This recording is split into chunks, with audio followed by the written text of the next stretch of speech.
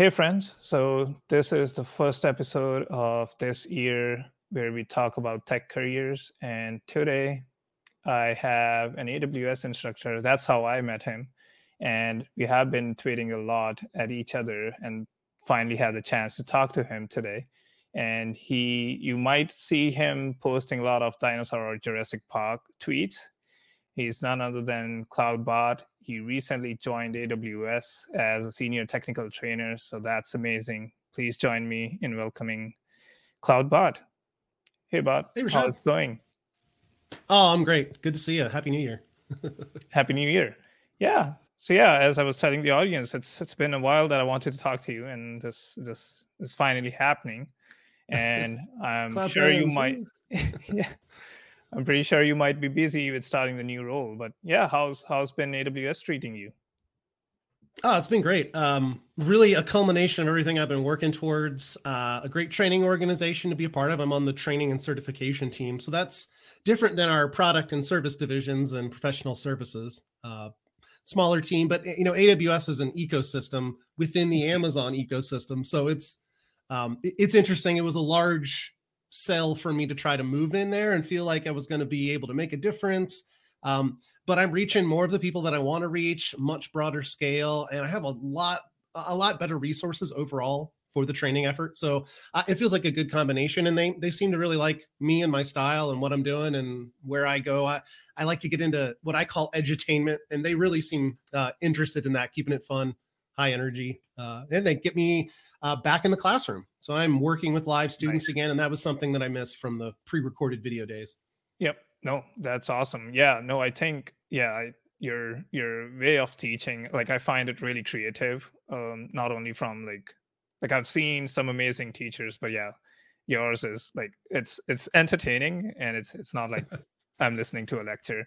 But yeah, that is part of the reason that I have gone through some of your CBT Nuggets videos and also your YouTube. But yeah, um, yeah. So I don't know how you kind of started in tech, but it seems like you have a lot of experience, not only with like networking, and also I know you have been doing consulting for a while, almost like 10 years now. And like how did you start your journey? Like, was it through traditional education? You went to college, or was it just figuring stuff out as you were getting into tech? Sure. Yeah. Oh, that's a great question. And I know a lot of people that are getting into IT are interested in Mhm. like what those paths look like. How does someone end up as a senior trainer at a major cloud provider like AWS? Sure. So my story really starts back. I worked for my dad for a long time as a kid, growing up doing construction. I worked Mhm. on some like outdoor jobs, doing a lot of roofing and like really kind of blue collar labor Yep. jobs. I did that all through high school.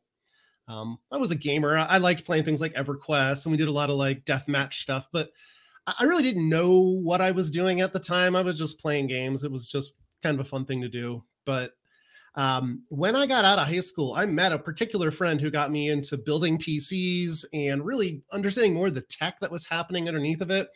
And for me, like the similarities between like working on cars and building homes and building PCs, like it made sense and stuff was Yeah. really clicking. So I also knew that there was a lot of tech work, and I was just generically saying tech Mhm. work at the time. Like a lot of people are saying, I wanted to get into IT. So fast forward a little bit, and I went to an accelerated tech program at a college in my hometown in Maryland. And this was a like an 18-month program, so really accelerated. It was an associate's program, Okay. um, but not like a traditional college experience. I was very much like working and going to Mhm. classes in the evening. But it was good. They gave me the ability to move as fast as I wanted, which I really valued out of that program. I wanted to be able to, really get a good return on what I was putting my time in. I was working, crazy hours, working during the day and then doing 4 or 5 hours of classes at night. So I wanted to really get that in and get out of there as quickly as I could. I just was sensitive that the cost too. I Mhm. didn't want to end up with a lot of student loans. I know that that is a huge concern for a lot of folks Oh, that for are sure. developing this. You want to get a good return without a huge investment, and that trade-off can be awkward to strike. So I have an associate's in applied technical in networking is what the Nice. term is. So computer science, applied networking is what it was. The school I was at only had two programs. They had a computer networking and a computer development. Those are the two classes that they Oh, kind of okay. offered. Yeah, and one was like networking was technically more like systems administration. So I Mhm. left with my MCP. I was Microsoft certified. I also left with my Network Plus and my A Plus from CompTIA. So those were like real world certs that I could go and Yeah. put to work for an employer. One of the last things I'd bring up about that experience was that this I was concerned about going to a university and then leaving and not being able to find a job. So this company or this college in particular helped me with some placement opportunities, Nice. which is something I would really encourage people to look forward. If you're going to invest, make Hmm. sure that they can help you get the timeline you want, the expense, and then consider too, like what sort of placement opportunities Hmm. does that school have? What sort of network do they have built? Because that can Really go a help. Yeah. long way. No, for Yeah, and sure. Yeah. regional things too, and this is something too for a lot of folks that are getting into tech careers is thinking like, am I living in a place in the world or in the US or in Europe or Hmm. abroad that has employers that will seek these skill sets, or what skills do they want? Because keep in mind, if you're going to drive, you need to find these employers. You want to be able to drive to work Hmm. in your area and not have to move. Yep. But on the other side, if you can relocate, well, there's a whole bunch of new opportunities available. So this was kind of an interesting trade-off to look at. Hmm. So they had good placement opportunities. I ended up not taking advantage of that. I ended up Okay. leaving and going out west, out to Oregon. So I took a big road trip right after college and ended up landing a job out west for a car dealership. So this was a help desk job. It was my first IT job, and I really humbly went in there and was like, I have these certs. I don't have any experience, but I went to school, and I'm a hard worker, et cetera, et cetera. I had to sell myself into it because I didn't have the tech experience, and I wanted to learn from them. So they put me in there, and that was a large enterprise. It was a Nice. Windows domain. We had a whole bunch of systems, networking, Windows servers. We had the actual, like the physical network part of it too. But as a car dealership, we had a global, well, I guess not global, US based footprint. So we had dealerships all over the country, which was an interesting mess around wide area networking. So I kind of Hmm. started doing more and more of that and realized that I liked data networking quite a bit. Nice. Um, Fast forward a little bit further, we installed a voice over IP telephony system. And I remember these guys coming in there with their polos on, and these were the consultants, and they were talking about these crazy plans and building things and making recommendations. And I was hooked. I was like, I want to go do whatever they're doing, and I followed them around, like literally followed them around throughout the day as much Yeah. as I could. And when you know, by the time they were done with the deployment part of it, they were looking to transition management, and I was there. They're like, you should have that guy manage it for you. So, big tip out there: make sure if you see something cool going on, Hmm. like just inject yourself into it and try be there. And before you know it, you could end up being the persons that are skillful about it and could take on those positions. So that was a big win for me. Became an Awesome. IP telephony person. That was Cisco. It was all Cisco stuff back then. Um, Awesome. Awesome. Yeah. No, I think you shared a great tip of just like being there and like being present. I know it can be hard now, especially with 2 years of lockdown now and people working from home. Like I miss those days where you would be like either making coffee in the kitchen or you were like having water somewhere and you listen someone talking something interesting and I would be like, oh, tell me more about it, right? And yeah. I think, yeah, like people who are starting out are really missing on that opportunity. But the upside that I see is now you can be involved in a lot of like remote communities, which I think is only possible because of COVID. Like I Yeah. remember back in 2019, like I wanted to be part of such communities, but the only thing is you needed to be in person to attend those events. There would be speakers, but the events were not like online and you couldn't attend them. You can't be a speaker at such events. There were some that were remote, but I think that like the whole COVID situation just made it easier for people around the world to connect. Yeah. But yeah, no, I think that is a really great story. Like I didn't know that you started out in help desk, and I just also wanted to point out, was the certifications like the CCNA and A plus part of the curriculum? Yeah, so when I left, they were specifically interested. This was at the tech school that I went to, where they wanted you to have certifications, and it was part of your objective. So the Net Plus and A Plus were two that I actually had to take as a Hmm. part of going through the program. Okay. Yeah, and looking back on it now, like it was pretty exceptional at the time. There weren't as many schools that pushed that sort of career Yeah. certification. Hmm.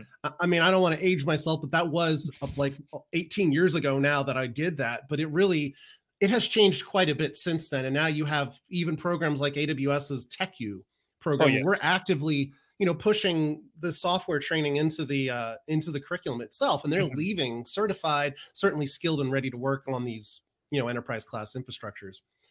So yes, but the other one too, the Microsoft certification was Hmm. really the one that got me that gig, that first one. I was supporting desktops, and so at the time it was Windows XP, which was a fantastic OS. It had a lot of great longevity, Hmm. but that really landed it for me. And I think what I want people to take away from that is that if I had planned on it, I would have looked at that employer and said, "Oh, look, their help desk positions are supporting Windows 2000 and Windows XP and environments." And I would have said, okay, well, if I want to get those positions, those are the sorts of skills that I would need Yeah. to acquire to become desirable for them. So even if I know I'm a nice person and I can go in there and be nice during the interview and do those things, getting those check boxes marked in the right ways got me through the initial hire Hmm. process, the vetting, and then For sure. got me to the point where I could actually learn those skills. And Yeah. a lot of the people that were on the team were actively pursuing those certifications once I got inside. So that was Hmm. interesting to be. It was kind of a first chance to start thinking about how to help grow your other team members and help them level up, and how that helped the whole team. No, for Um, sure. And I think, yeah, it gives you that little edge, right? Especially when you're looking for your first job, having those certificates, and not only just like don't get it just to get those certificates, like make sure you have the underlying knowledge, because again, you will be asked in the interview, right? And you have to do a job at the end. But I think that makes you kind of stand out, especially when you just like are a fresh graduate either from college or a complete like 4-year degree. But yeah, no, that is really interesting. Yeah, no, I agree. And when you're going into those processes there, it's important to help frame your efforts that you've just gone through in a way that Mhm. shows that it wasn't just time that was spent, but that you were able to like articulate the learning experience Yeah. for you and how that worked. I think that speaks a lot to your ability to not only like integrate with the team, because you're going to be working with Mhm. people on the team. At least I remember jobs used to have people. We used to see each other. But it also speaks to your ability to consume and process Oh, for training. sure.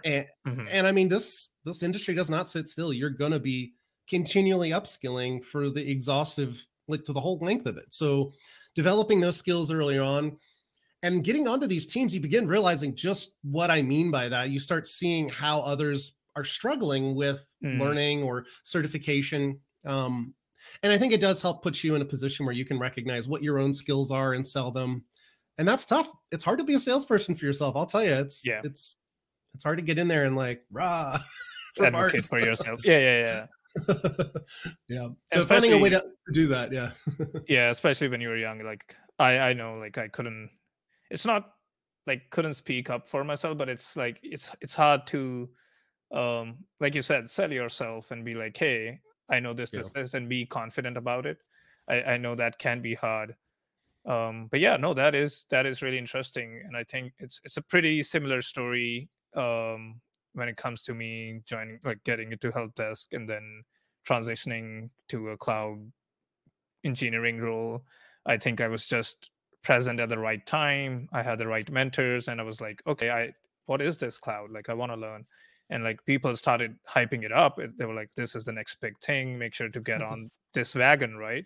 And I didn't want to miss that opportunity. And I'm grateful that I like grabbed it and was mentored by right people. And I that's how I landed my cloud engineering role. But yeah, so how now I want to so this is interesting now, because now I want to know how you kind of pivoted towards training and like teaching other people about tech, because Sure. until now you're still like deep into networking, you're doing network admin stuff for this company, right? Yeah.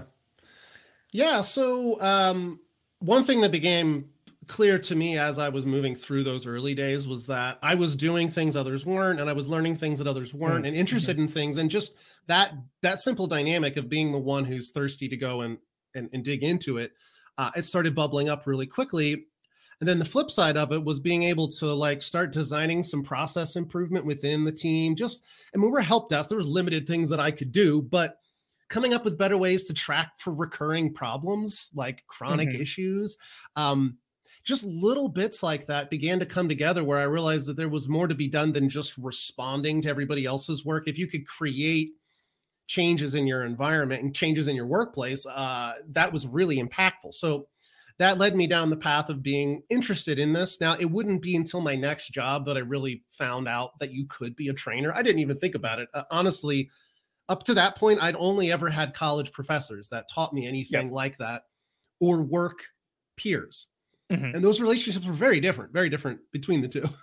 But For sure. when I got to my next job, I was still doing telephony. I became a network Mm-hmm. administrator and I actually ran both the operations and development side of the house. So this was literally DevOps before we ever called it that. Called I it was, that. Yeah. yeah, I was supporting our source control system, our testing infrastructure, all the automation rigging to move things back and forth, our artifact repositories, Mm-hmm. and learning a bunch about Linux at the time. That was when I really got blown away. That other shop was largely Windows and Mm-hmm. Mm-hmm. Cisco, but moving to this new position, I had to do. I needed to learn and was like incentivized to learn a lot more Linux. And I was working with developers who would just, blow your mind when you'd go to sit Yeah. with them at their desk for a minute. There's like Yep. all these monitors. It's like, what are you doing? Oh, that's just this with awk and sed and all these Mm-hmm. other crazy commands. So I just sponged off of my development team and I learned so much from a couple of particular people. Anyways, I went to a training session that the company paid us for. It was for Global Knowledge. This was been about 10 years ago now. And I was like, holy cow, I had no idea that this was a job people could do. And I talked to the trainer and I was like, this is really cool. How could I get into this? Mm-hmm. And he was like, you were good in class. He's like, you should just send me your resume if you're interested in it. Nice. And you consider yourself outgoing and you would want to be in front of a group of people doing that, then you should come apply. So again, I saw a thing. It looked cool. I asked, how do I do that? And that was beyond that. That was it. Within 6 months, I left that company. And I went to Global Knowledge and I started being a contract trainer for them, which was technically a self-employed thing too. So I didn't just leave.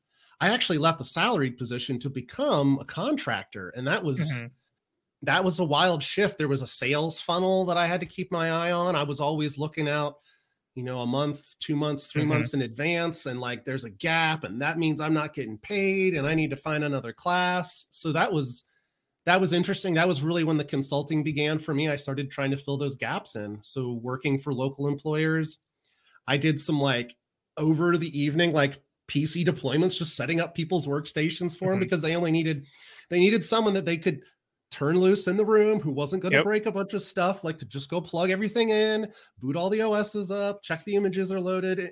So I started picking up other little gigs like that. And, one of the big things too, is I never left.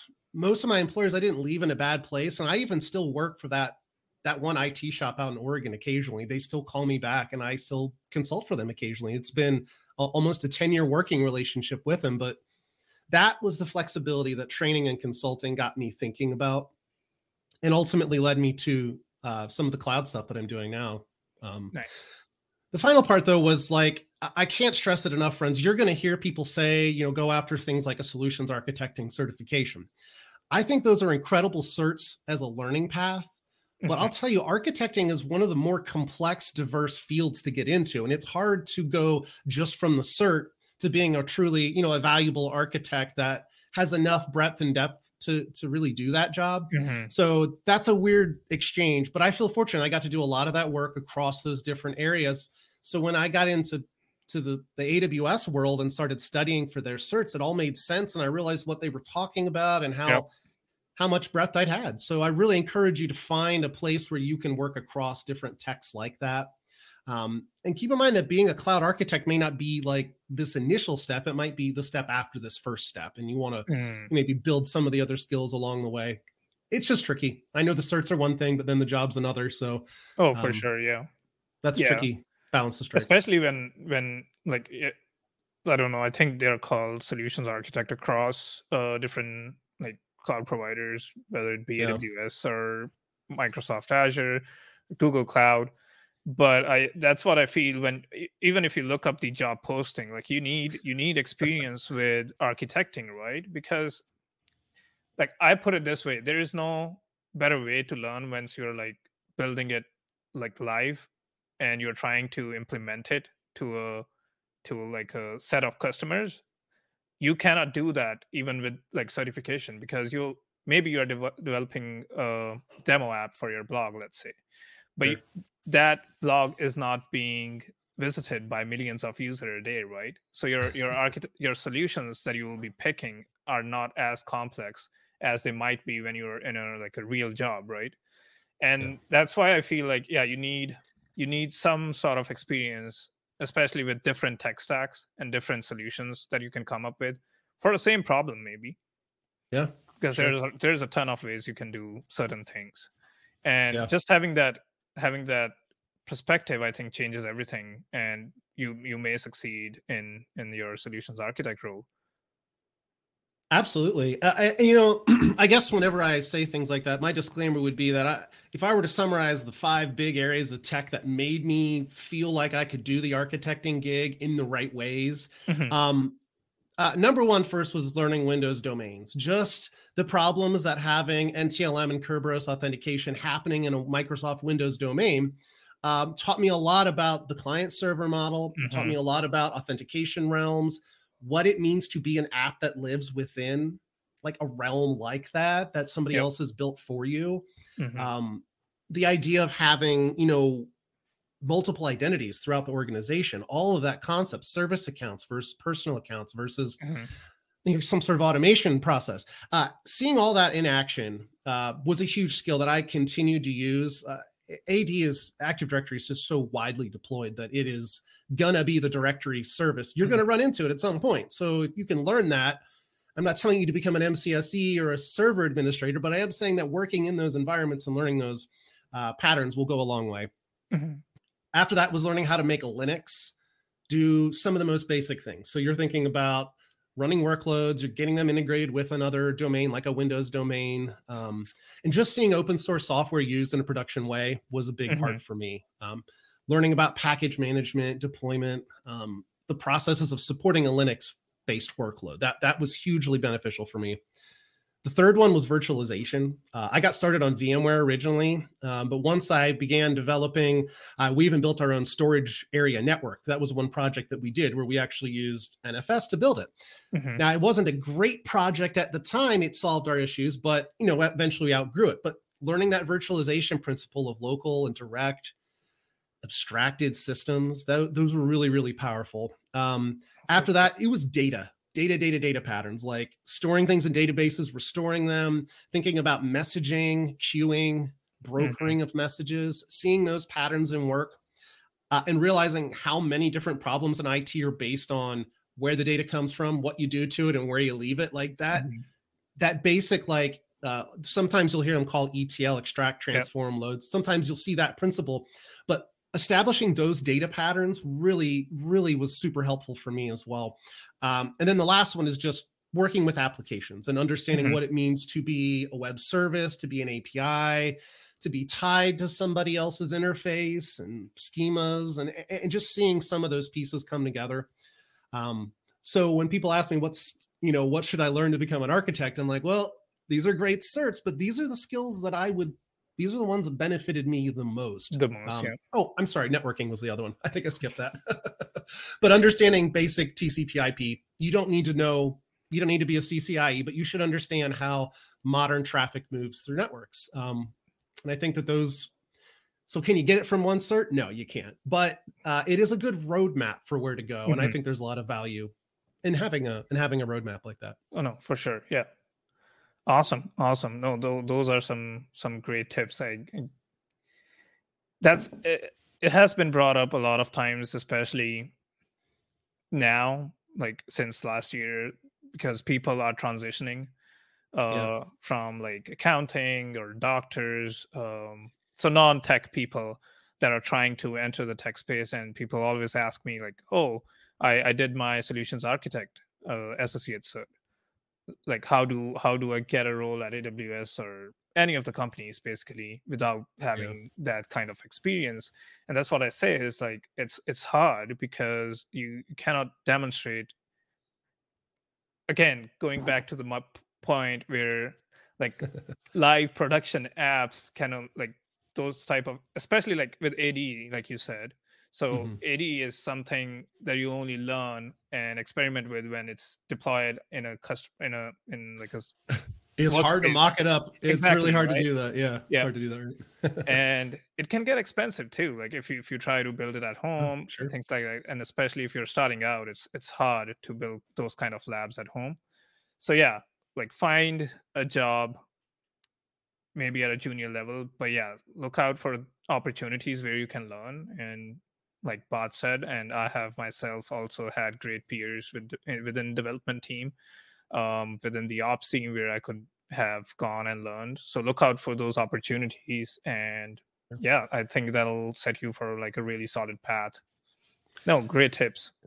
Yeah. Well, and the way you just described that, what people are always saying, I want to get into the cloud. I want to get into the cloud. I think you really need to carefully define what that means to you, Mm, because yeah. if you're talking about working for Google, Azure, AWS, they're going to hire you for one of two different reasons. Either you have a deep professional expertise Hmm. that's valuable to them, or you're really the right kind of person in the right scenario for them to train and develop in those ways. And so I think you really need to be careful to decide that you're not pursuing the deep expertise roles when you don't possess that. I think that's Hmm. setting yourself up for some disappointment on it. So I know that's a little obtuse, but it really changes the way that I go into these interviews. When AWS hired me this last round, Hmm. I really went in there like, I kind of do things my way, and this is how I do it, and I like it this way. I wore my cowboy hat to all my job interviews, and I was like, they're gonna either love this or they're gonna hate it. It's either Yep. gonna be a great fit or not. I knew I had the expertise, but I also was going to be kind of uncompromising about what I wanted to get out of the Hmm. position. I think that speaks to like career maturity, but I just want people to recognize that it really is what you want. And you don't have to have a job in the cloud with AWS, Azure, or Google. There's still a whole ecosystem of people that use those services Hmm. that you could be working with. So set your sights on regional opportunities, decide if relocation's an opportunity, and then decide how you're going to approach it. Are you going to approach it as, I'm the person you want on your team because of these reasons, or I have this deep technical expertise? And just knowing where your strengths lie there, I think is going to For make a big sure. difference than just saying, I want to get into the Yeah. cloud, get some specific roles, and Hmm. model your training after that. Yeah. No, that is a great tip. I think um I me and Gwen, we were recently talking about this, and I think niching down is, there needs to be that now Yeah. because of how diverse and how big cloud can get. Especially like, I know maybe 10 years ago or 80 years ago it was like, okay, there are like 10 services that are available, from like, okay, you can have basic VPC setup and you can rent VMs and you Sure. structure them together to make your, I don't know, 2 tier 3 tier web app or whatever. But now there are like 200 plus services, and you need to make sure Yeah. like you cannot be expert in all of those, but No. make sure whatever interests you, but you have to got a niche down and say like, okay, this is my strength and this is why you should hire me. But yeah, no, amazing tips there.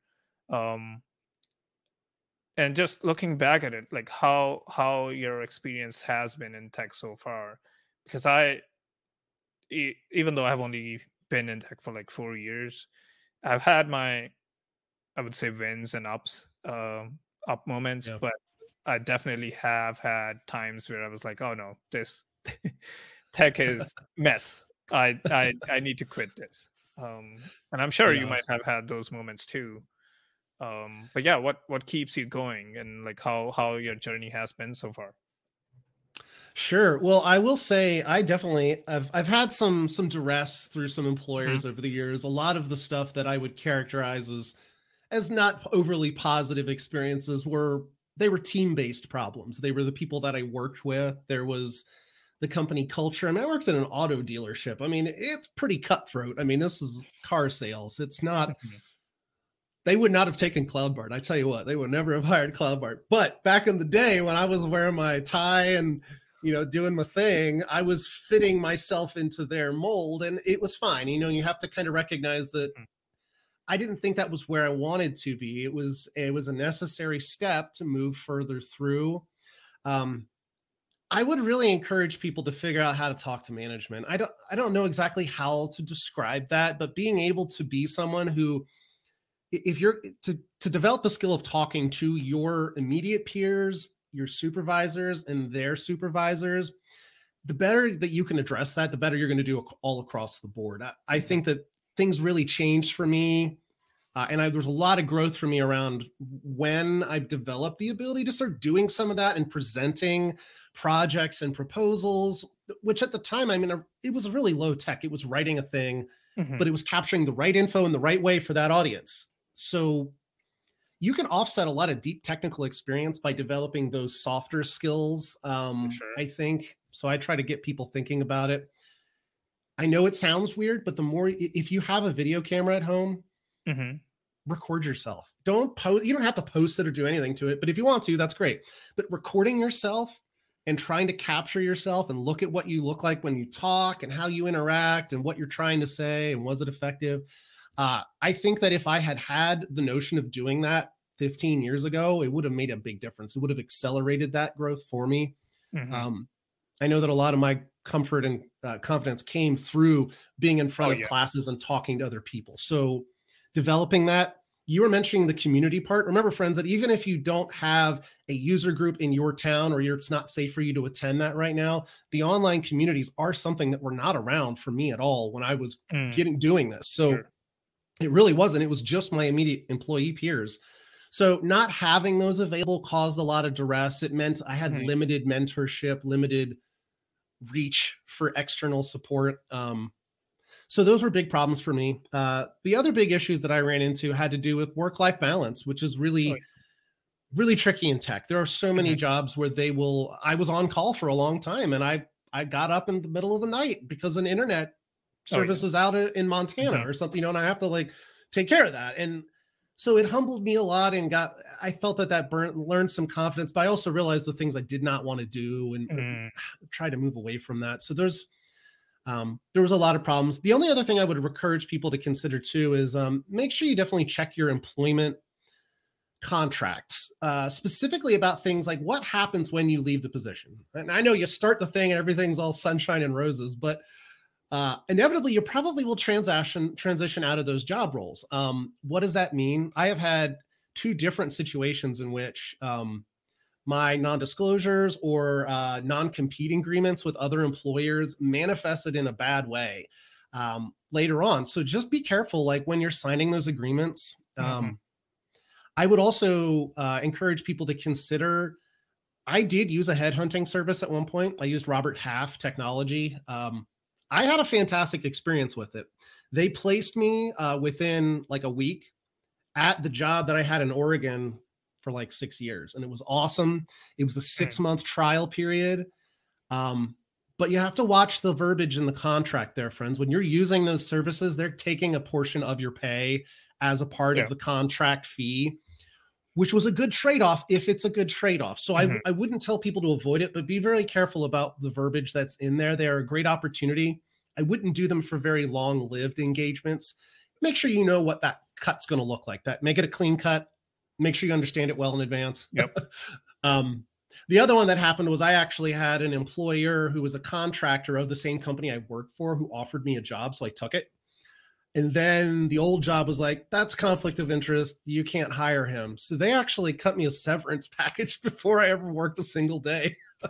It was a bit of a mess. But again, I wish I should have been more careful about how I made that transition.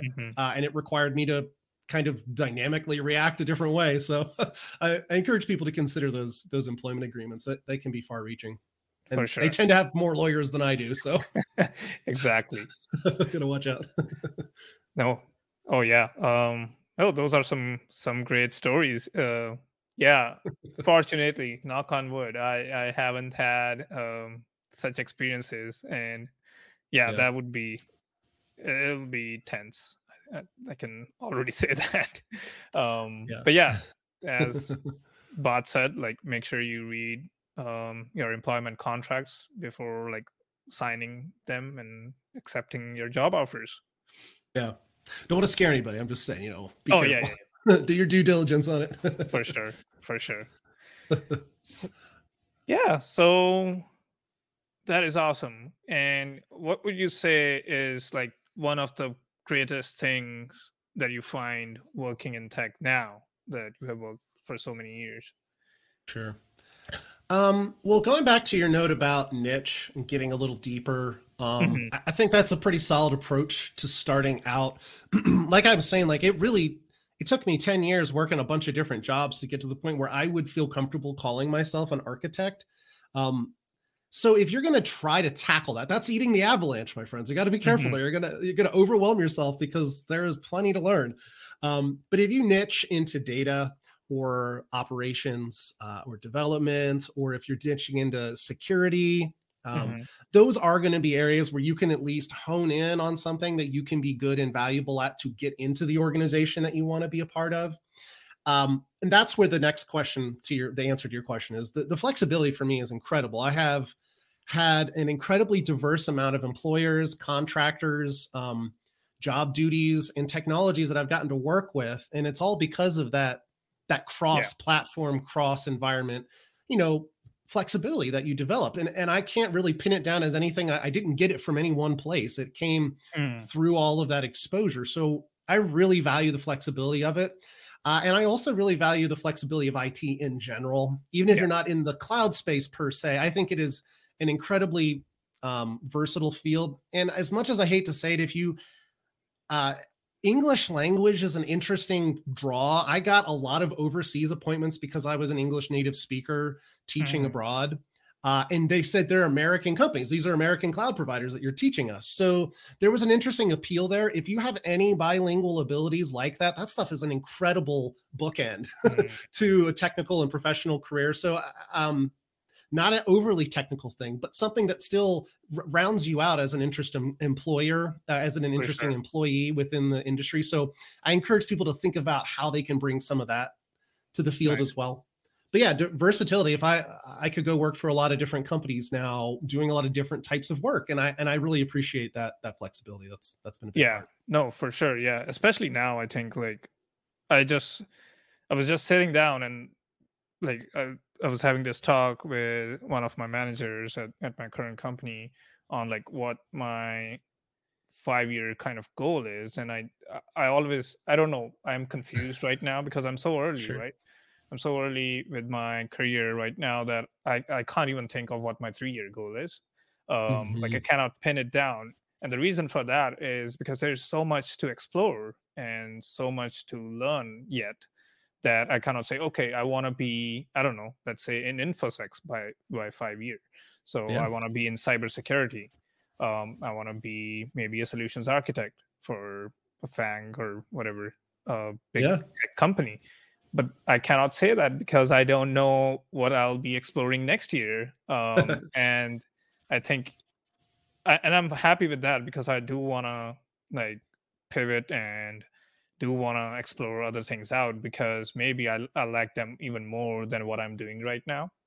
Yeah. And just having that flexibility, I think I don't see that in any of the other fields as per to my knowledge. But yeah, Sure. that flexibility goes a long way, especially with like you are into technical training. So that is also one thing that I have considered and want to try out, especially with like advocacy roles and DevRel coming in. Like there's a lot of hiring going on right now in DevRel, Yeah. and it's a great position and it's a great job if you are trying to gain those soft skills and also gaining that confidence when it comes to like public speaking and stuff. And just Yeah. going to your point that you made, that focus on soft skills too, like you need to know how to talk to your management. That'll take you a long way. Yep. And that was the entire reason why I started a YouTube channel and a blog in 2020 is because I lacked that confidence when I talk to people.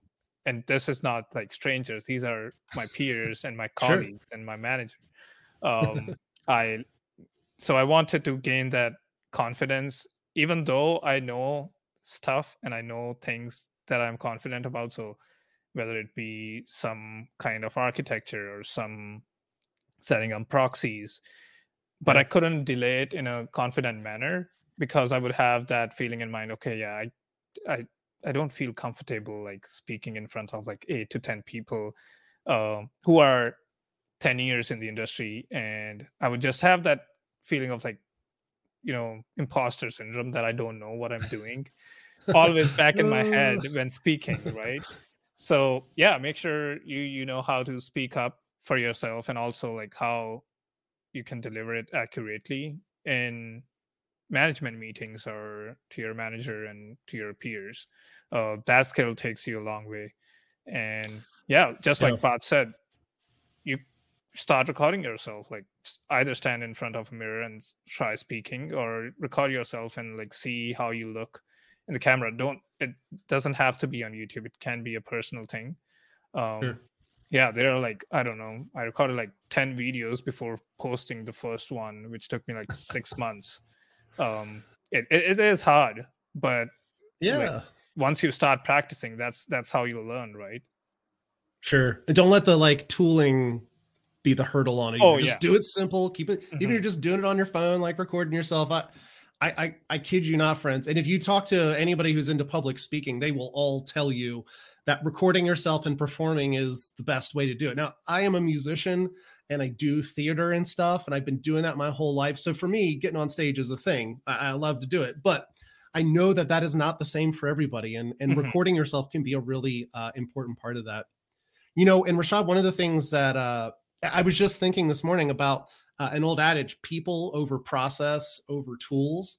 Mhm. And it kind of reminded me of that advocacy and DevRel concept. Like those are technical positions, but they're also very, very people oriented. You are trying to instill confidence and excite a community of individuals about a particular tool or a service or a pattern.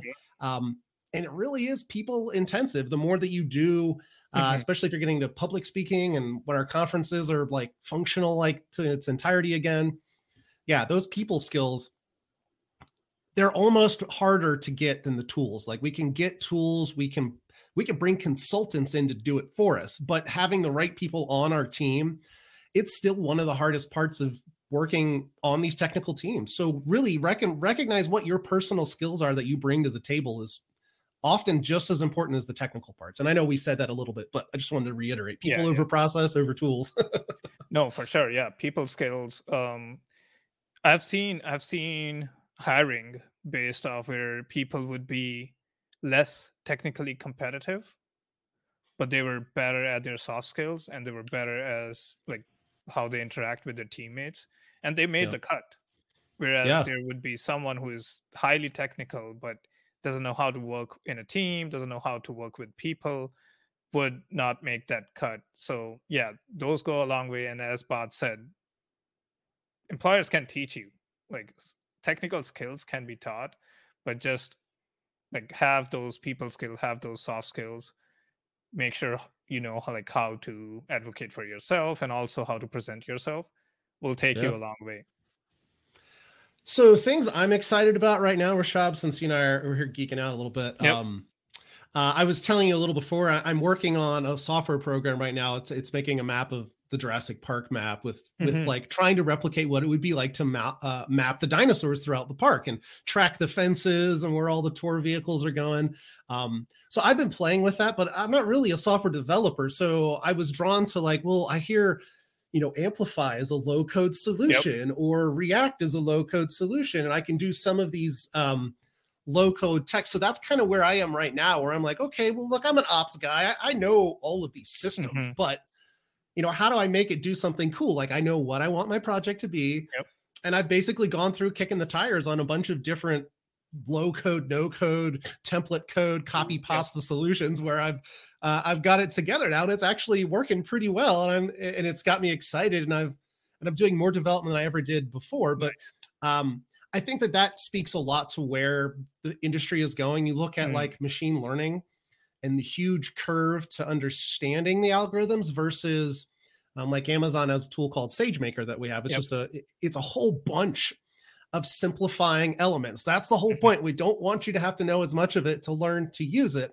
And so I think that's a really exciting place to be, both for developers creating those solutions and for the hybrid people like us who are doing ops, DevOps type of work collectively together. It's a whole new world of all of that opening up. And I think it's really exciting to see where those foundational parts came from, how they grow along with it, and then how those big abstracted services grow on top of it. For sure. So those are things that are exciting for me. And of course, everything around making stuff happen in real time is going to continue to be so hot. We need fast interactions at the edge. We need applications that are aware of global infrastructure.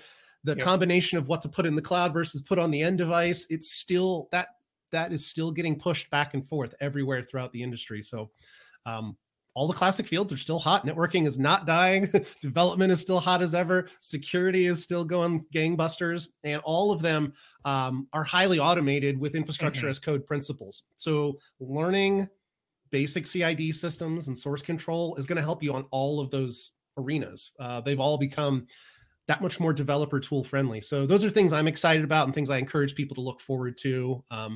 Just to stay excited about it and stay moving in a direction if they're wondering where they should go. Yeah. So would you say that you're more excited about ML and like AI focused tools that would take over the traditional tooling that we have in place? I was trying to use it as an example, but I think that above all else, organizations are still just barely on the cusp of like the next generation of data realization. And so if you really want to be in an interesting field that will have a longevity, anything with data analytics and warehousing tied to the ML and AI parts of it, because remember, so warehousing and gathering, that's all of the create it, make it available, format it in the right ways. And then ML and artificial intelligence are more about that application of the data. What can we learn from it? How can we use it in the future? So those are the two sides of it. We have really robust data sourcing now. The warehousing and data lakes that we're building are getting better and better and bigger and bigger. And on the other side, then we have our machine learning and AI processes that are becoming easier to use, more powerful, better equipped, and easier to understand for organizations. There's a big gap between where businesses are today still and where they want to be and what those tools promise. So I think that's, again, a big pattern to look at. It reminds me of the early days of the internet. It reminds me of the early days of voice over IP, of streaming media. It's that paradigm is on the horizon. And if you can put yourself there, you're going to be infinitely more employable, at least. For sure. Yeah, in the coming years, for sure. I just have some few, they're not so personal questions, but just your personal preferences on devices that you use daily and like your preferences on languages and stuff. So, and as we are moving towards the end of this episode, and I would love to do this again, maybe like in a short period, but yeah. What do you prefer? Like, do you prefer a Windows PC or a laptop, or would you prefer a Linux system, or are you a Mac person?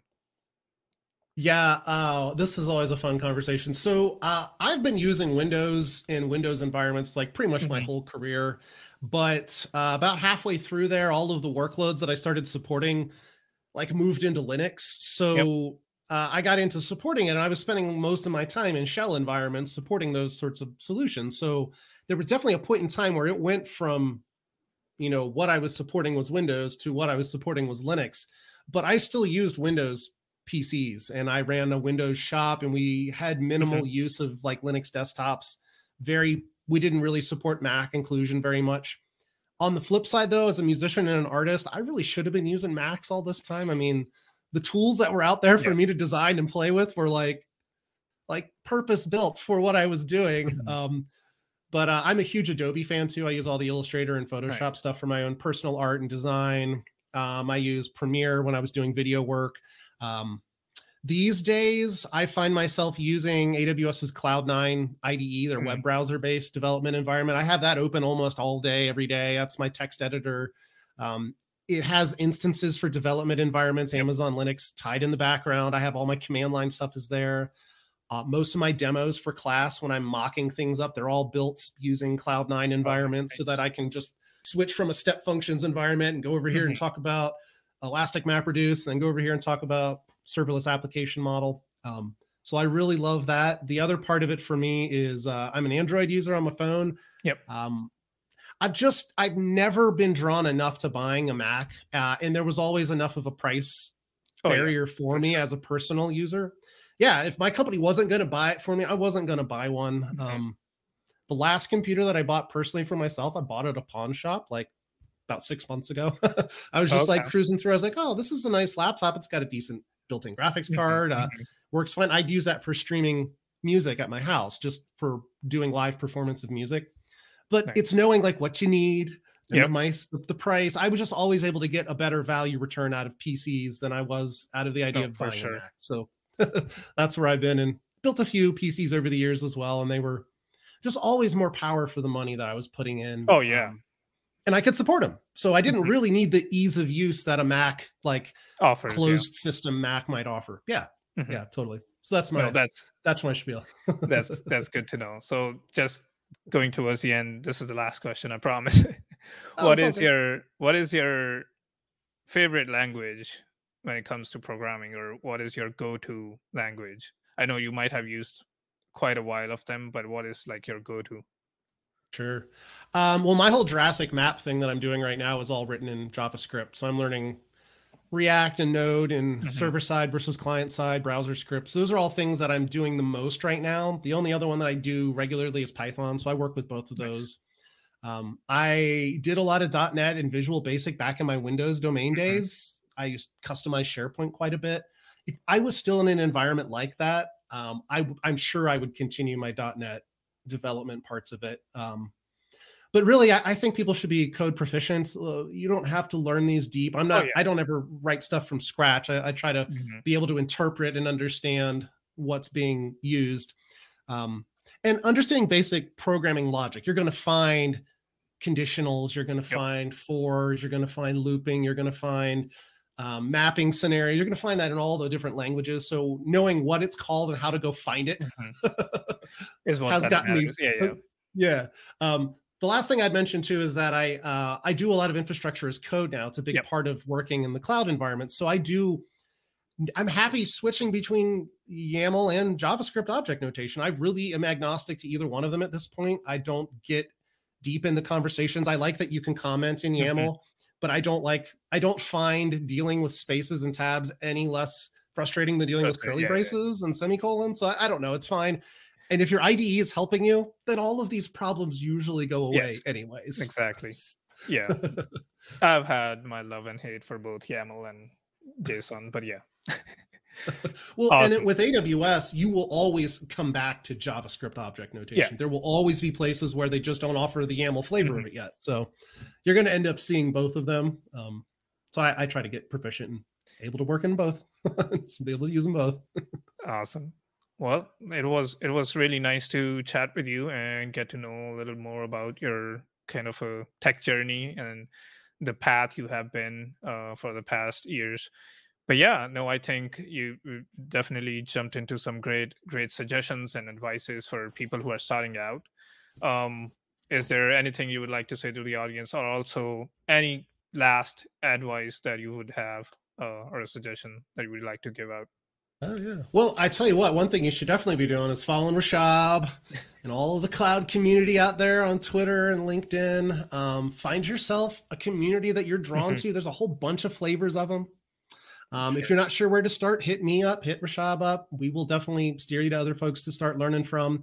And maybe that'll help you guide those experiences. And who knows, a couple months, a year or two, maybe you'll be on these calls chatting about your tech journey. I mean, that's what makes us who we are. So we would love to hear about that. And of course, reach out. I try to offer as much mentoring as I can. I have a backlog of Twitter DMs right now I need to dig through, but I really try to encourage people to look at that. And beyond that, friends, just just be active in the community. I think that's going to keep you excited about what you're doing in the long term, because then it stops being about you and the tech. It starts being about you and the community. And I think that's infinitely more fun and lucrative in the end.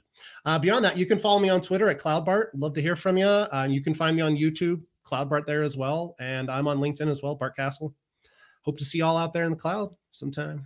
Thanks, Rashad. And I'll have the links in the description on Spotify, and you can also find this episode on YouTube. So thanks a lot, CloudBart, and we'll hopefully see you soon on another episode. That's awesome, Rashad. Thanks, my friend. Thank you.